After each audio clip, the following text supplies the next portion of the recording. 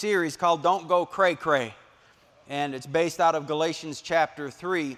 And since I didn't get to finish it, we're going to kind of pick up where we left off last week. I won't finish today, and because no matter, good night. I'm going to try to stop at 12 so y'all join us for the baptisms. I would rather you all not leave. And so go to Galatians chapter 3, verse 1. This is Don't Go Cray, Cray, part 2.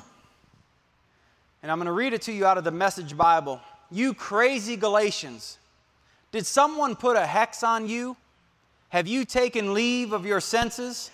Something crazy has happened. For it's obvious that you no longer have the crucified Jesus in clear focus in your lives. His sacrifice on the cross was certainly set before you clear enough. And that's where we're going to launch. Now I need to say, I know I was told last week I got a wee bit passionate. And hopefully I didn't scare y'all. But you know, I've been meditating on Paul for a couple weeks now. And remember I told you last week how Paul and Peter had a fist fight. Because Paul is absolutely passionate about grace. Well, you can't meditate on that kind of passion and not become passionate. And this message of grace is so important. I'm going to share it with you today. It's worth fighting for. We got to fight for our right to be free. Okay? So, the Bible, we know that this is stated in the Bible, but we need to keep being reminded of it. It was for freedom that Christ set us free. He didn't set us free from the law. And when I say the law, understand this, I'm talking about the rules and the ceremony, not the moral law. I'll get into that today. Grace does not excuse us from being moral people, right? Grace doesn't give you the right to live unholy. It empowers you to live holy. And it doesn't excuse you from the dictates of the law. It empowers you to finally to live up to all of them, but not through our own efforts, through the grace that came by Jesus Christ. Amen? And so this message of grace, what I want to show you is that it's the most dangerous message the human heart has ever heard. And when I say dangerous, it's dangerous to poverty, it's dangerous to the disease, it's dangerous to sin, it's dangerous to the kingdom of darkness, because grace is the vehicle of freedom. Yes, sir. Are y'all here? Yes, sir. You see, keeping the law, all the rules, all the regulations, the dress code, the hairstyle, doing all the right things. How many of you? Okay, I'm going to try not to ramble. Be disciplined, Jimmy, because you only have a few minutes. The law can make you look holy. Keeping all the rules can make you look holy, but it can't make you holy. And if you've been in the church for any length of time, you have experienced the people that look holy, but ain't holy. Y'all know what I'm talking about? They look right, they talk right, they dress right, they got the beehive hairstyle, they got all the things that look holy, but when you get to know them, they're the ones that will hurt you the quickest and sing the songs of hallelujah while they're doing it. I don't think there's anything more dangerous than somebody who looks right but ain't right. Grace is what makes you right. Because see, this is the reason why we can drop the pretense. I don't have to pretend to be holy, because I is. You understand what I'm saying? I don't have to try to convince you I'm righteous by the way I dress and my hairstyle and how I walk and how I always talk in King James English. I don't have to do that, because I am righteous. I've been made the righteousness of God in Christ, so now I don't have to pretend because I is. That only came about by grace. Grace is the only vehicle God has ever provided to make us the people of God He dreamed we would be. His grace is the vehicle, not a vehicle. It's the vehicle. You'll never get there by rule keeping. You'll never get there by your good works. You'll never get there by trusting in self. You'll never give enough. You'll never sacrifice enough. You'll never be good enough. Paul brings this out. He said, if the law could have made us righteous, then Jesus died in vain. Right? So what we need to understand is this message of grace is so dangerous, the devil will do anything he can to distort it and corrupt it. Because I want to tell you this. Y'all here? Yes, sir. He ain't afraid of you going to church. He ain't even really afraid of you going to heaven. Some of you, he wishes you'd hurry up. Right? Because when you get there, you're not a danger to him. What he doesn't want is you on this planet free. Because when you're free, you heard me say it to you last week, the most dangerous, the greatest threat to any tyrant is a free man. If you're free, you're dangerous to someone who wants to be a tyrant. So the first thing they've got to do is enslave you. And this is why Paul said in the first chapter of Galatians, let's go ahead and turn there, because I've only got a few minutes.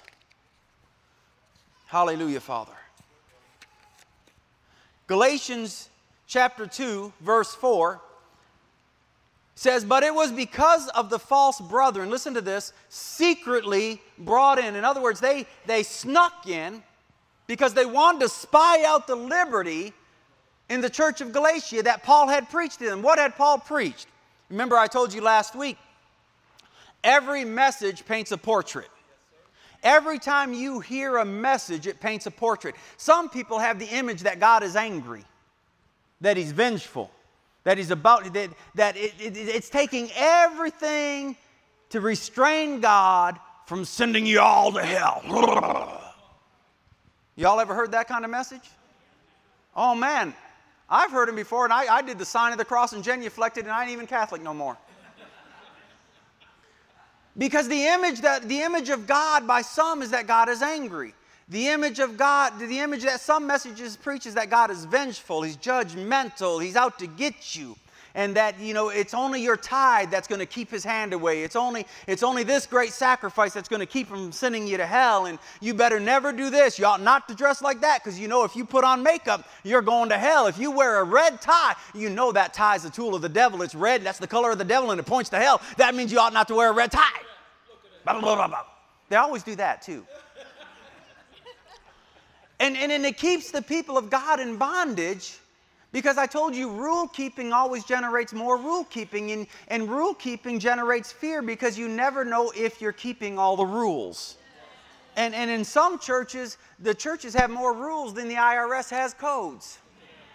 And so you're bound to break one of them and not know. Well, trust me, an elder or a deacon will let you know. And so the people of God live in fear of trying to appease God. And the message of grace sets us free from all that fear, because we have come to know the love of God, this perfect love that casts out all fear. So we're not afraid of anything anymore, because it's not about what I did, it's what he's done. It's not about it's all about him. I'm not trusting in my own works anymore. I'm not even trying to give enough to be blessed. Right? I shared this with you last week. When you have this, when you've been imprisoned by the rule keepers, you do in order to cause, right? I'm praying so he doesn't get angry with me. I give to cause him to bless me, because we all know he really don't want to do it. But if I give enough, he'll do it. So we're constantly trying to do to cause. That's a works mentality. That means we've been victimized. Paul would call you cray cray, because you're trying to earn what God has already given by his grace. But when we understand grace, it doesn't mean we stop doing. We're no longer doing to cause, we're doing because. Get that? Not to cause, but because. Why do you give? Because he's blessed me. Why do you love the unlovable? Because he loved me when I was unlovable. Isn't that what the Bible says? We love him because he first loved us. And the more of his love that I experience, the more I have to give away. Amen? So it's the message of grace that sets us free. And people that understand grace are no longer dangerous. Amen. This is the reason why we have from day one called RLC a safe place. Because we allow everyone in here except wolves. You understand what I mean by that? If you're immature, we love you. If you're mature, we love you. If you're somewhere in between, we love you. But if you come in here to hurt people, I will chase you out with a stick. Because we don't allow wolves that chew on the sheep. But it doesn't. If you're a sheep, it doesn't matter what shape you're in. If you're healthy, we'll use you. And if you're wounded, we will heal you. And then we'll use you to benefit other people. Amen? I need to hurry up. So Paul said this, these false brethren, they came in secretly, and this is why they came in. They had sneaked in to spy out our liberty, which we have in Christ. Why? And listen to this, right here in the Bible, in order to bring us into bondage. Why? Because to the rule keeper, if you don't keep the rules, you're a threat. Because their whole faith system is built on the rules. The moral codes, the hairstyle, the dress style, walking this way, talking this way, everything is built on your behavior. But I like what Paul said in verse 5. He said, we did not yield in subjection to them for even an hour. One translation said, we didn't give them the time of day. Why? Because Paul said he understood something. He understood it only takes one rule to ruin out all. A little leaven, Paul would say, would ruin the whole thing. Right? So Paul, he said, we got to stand fast against these jokers.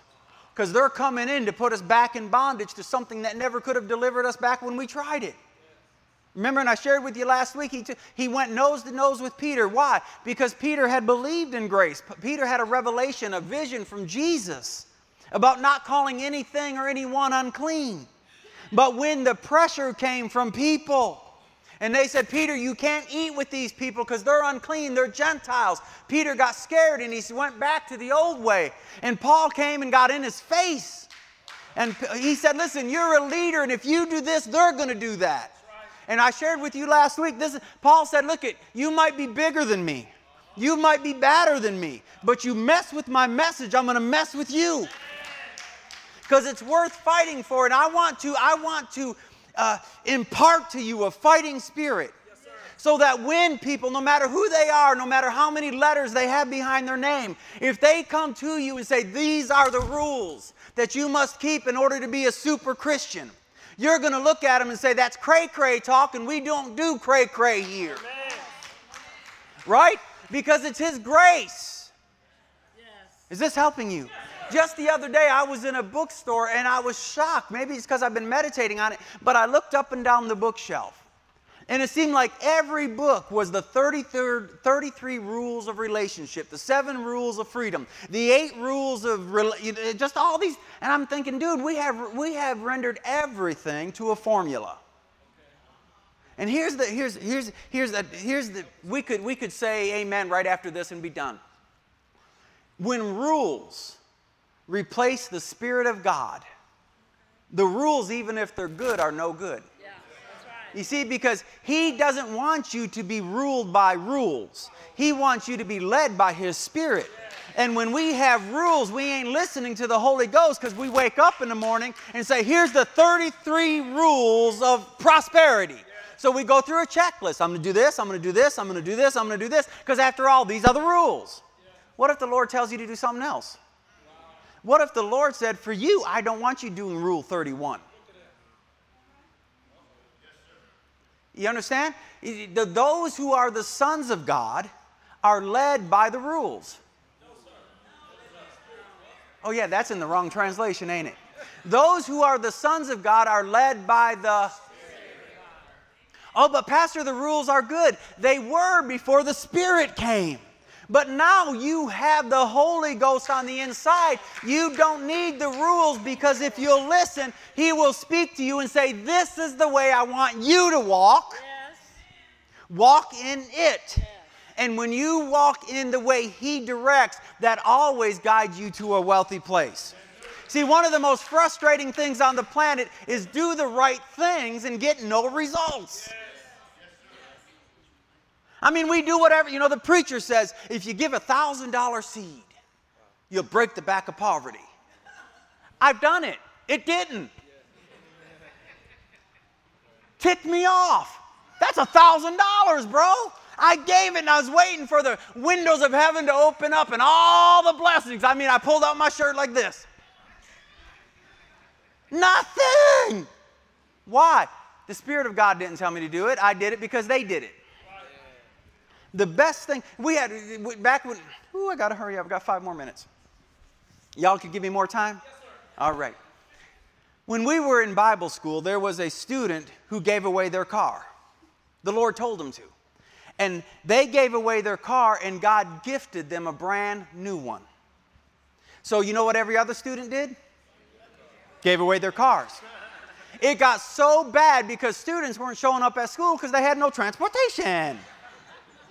The school had to make an announcement, quit giving away your cars, because half the student body had no transportation. Just because it works for me don't mean it'll work for you. And just because it works for you don't mean it'll work for me. I got to do what He tells me to do. This is the reason why He gave me a relationship with Him, so I could hear His voice. You need to do what He tells you to do. And rules will short circuit that because we're trusting in all the rules. Well, if I wear this type of clothing, God will be impressed with me. Not if your heart ain't right. I remember one time, and I think this is before my wife and I got married, that I was in a church, and I was going to be preaching in the church, and I was familiar with this church, and they wanted to do a foot washing. Y'all ever been part of a church that... they wanted to wash my feet, and the pastor told me, now I've gotten much more diplomatic with age. But they said they wanted to wash my feet, and I told them no. And they said, but this is what we do. We want to wash your feet as a sign of honor. I said, how about stop talking behind my back as a sign of honor? I don't want you touching my feet while you're stabbing me in the back. See, I told you I knew the church. And I just told them, no, y'all ain't touching my feet because that's hypocrisy. Nothing's more dangerous than somebody who pretends but ain't. This is the reason why we got to rely on the grace, because if we rely on the rules, we become self-righteous hypocrites. We judge everyone who don't keep the rules as good as we do, right? But when we rely on grace, we understand I ain't got nothing to boast about. Because you see that thing I have, God gave me that. I can't boast about it. God gave it to me. And when He tells me to give it away, I'll give it away because He's the one that gave it to me. When God promotes me, I can't brag about it because He did it. You see, grace makes me brag less. I can't brag on anyone but Him. And this is what He said in the book of Jeremiah. He said, if you're going to brag, don't brag in your wisdom, don't brag in your strength, don't brag in what you've done, but let the one who brags brag in this. They know me. Yes, amen. Grace makes us relying upon Him. Yes, grace is the most amazing message. Hallelujah, Father. Thank you, Lord. Let's go to Galatians chapter 2, verse 21. Paul said this. He said, I do not nullify the grace of God. The grace of God can be made null and void in our lives. And that's exactly what the enemy wants. But Paul said, I do not nullify the grace of God, for if righteousness comes through the law, rule keeping, then Christ died needlessly. Paul knew that grace was the only message the Christian could hear that would accomplish God's ultimate objective, and that's Christ's likeness. God's ultimate objective for you, if you want to know what God's plan is for you, it's to make you just like Jesus Christ. If you ever again, Lord, what is your plan for my life? His plan is to make you like Jesus. Go to the book of 2 Peter, chapter 1, verse 4. 2 Peter, chapter 1, verse 4 says this, for by these He has granted to us His precious and magnificent promises. Every promise. So that by them, the promises, you may become partakers of the divine nature, having escaped the corruption that is in the world by lust. The purpose of the promises. Now listen, God wants to bless you with stuff. He really does. But the purpose of the blessing is to make you like Jesus. So when He makes you prosperous, you know what the prosperity's for, to establish His covenant. When He gives you a long life, you know what your life is for, to serve others. Right? And so you become free, you're wealthy, you're healthy, you're going to live long, you're the devil's greatest nightmare. It's as if you're never going to leave this planet. It's like, when are they going to die? Their youth keeps getting renewed. I wish they would hurry up and die, because when they're on this planet, they keep stealing souls from my kingdom. They give, they give, they give, they serve, they serve, they serve. Would you just die? Yes, and you can look at them and say, devil, that's cray cray. Because with a long life, He'll satisfy me and show me His salvation. I'm going to live so long, you just give up on waiting for me to die. Y'all listening? Yes, sir. All right, let's go ahead and get into the message. Good. When you hear the message of grace, I shared this with you last week again, that remember I told you, you really need to approach the whole Word of God with the spiritual mindset. Because if you hear the Word of God, but you're thinking like a natural man, you're going to misinterpret it. This is why you hear the message of faith and prosperity, and if you're interpreting it with a natural mindset, you say, well, that's just greed. If someone says that about the message, you know how they're thinking. They're thinking like natural men. Because if you would think about it spiritually, then you understand it takes wealth to change the world. It really does. There was a year when my wife and I were missionaries, and I need you to understand we've never been, a huge ministry.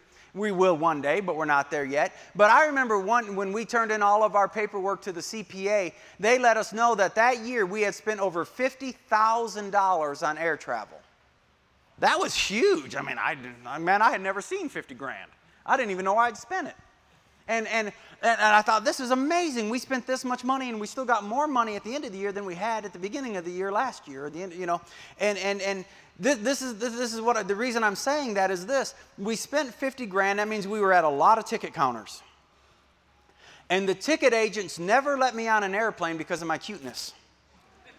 I mean, I smiled. I even swayed.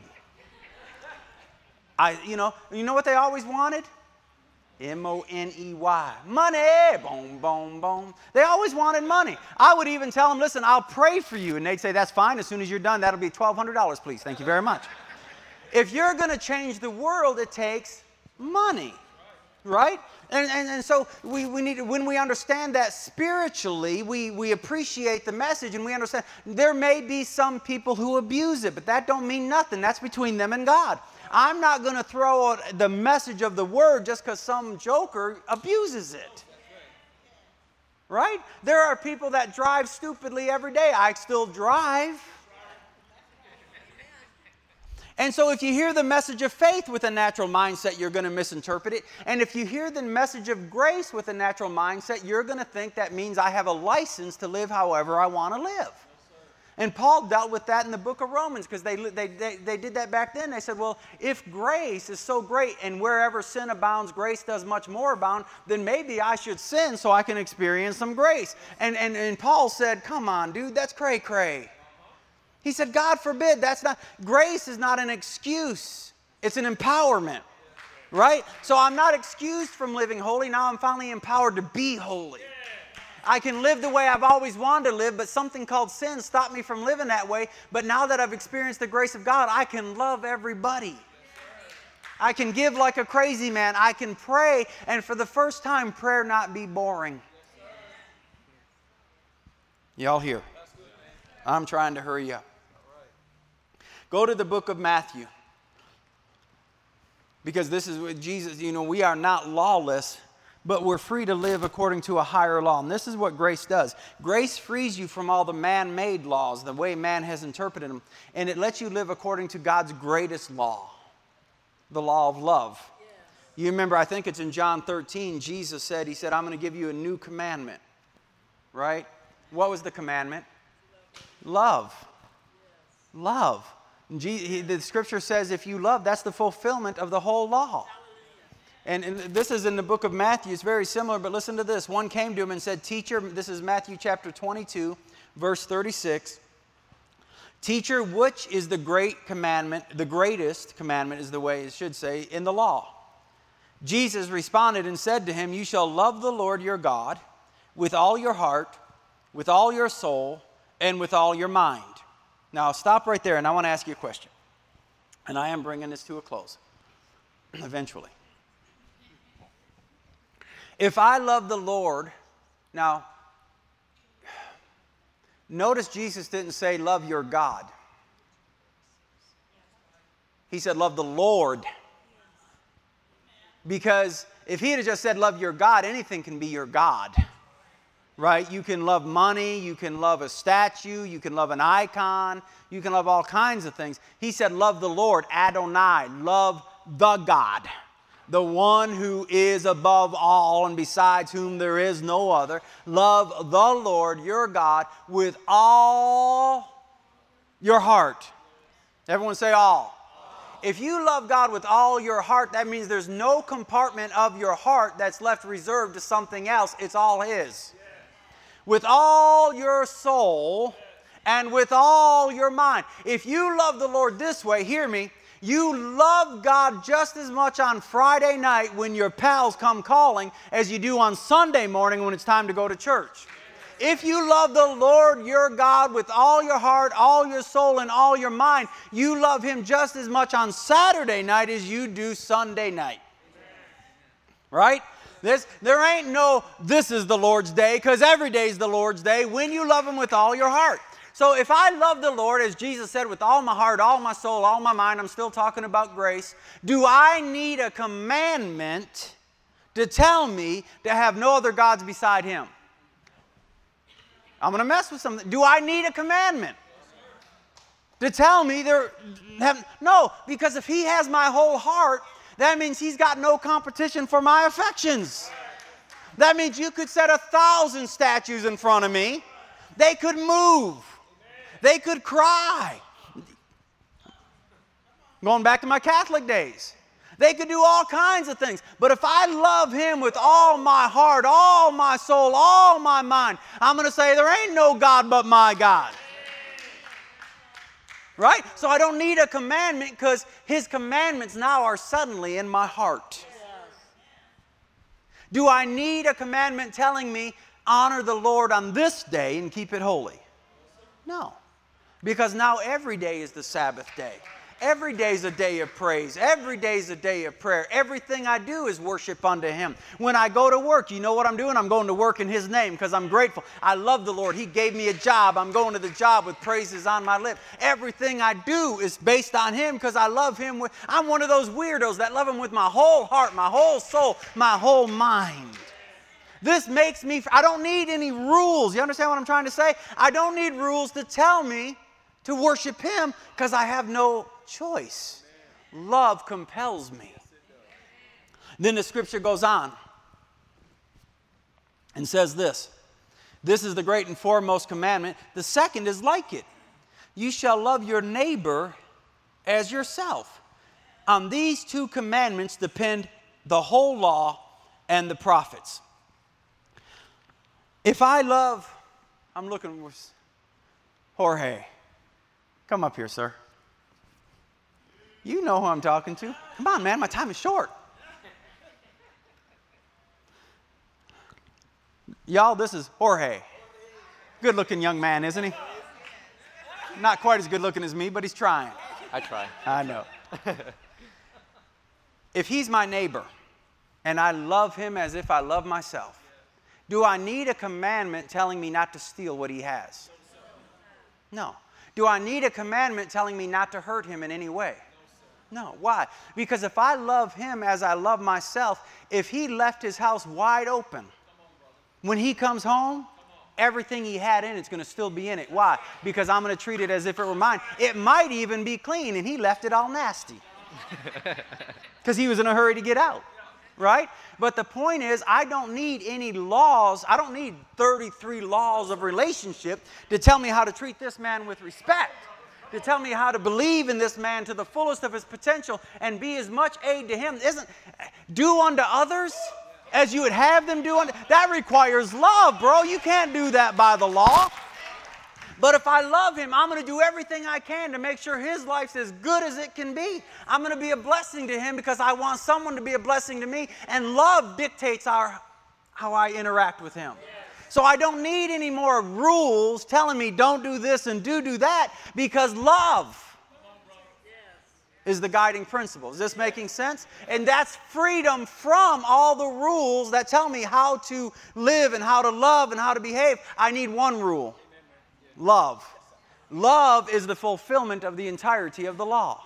And if we love one another, not only are we telling the whole world we're truly His disciples, but all the backbiting and the hypocrisy that has driven so many people out of the church will stop. Rules could never make it stop. Love will make it stop. Because now we love listen, it doesn't matter if our skin color don't match. We love each other. It doesn't matter if we come from different economic backgrounds. We love each other. It doesn't matter if we're Northerners or we're Southerners. We love each other. It doesn't matter how many differences there are between us. We love one another because we see each other through the prism of love. So I can love people that ain't like me.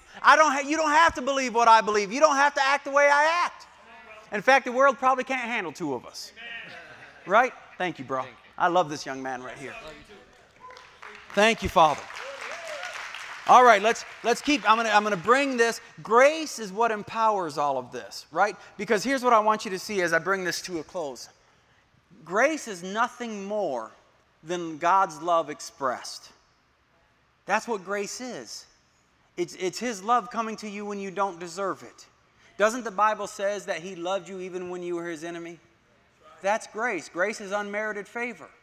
His love expressed is grace. So when you express love to someone around you, you know what that is? That's grace.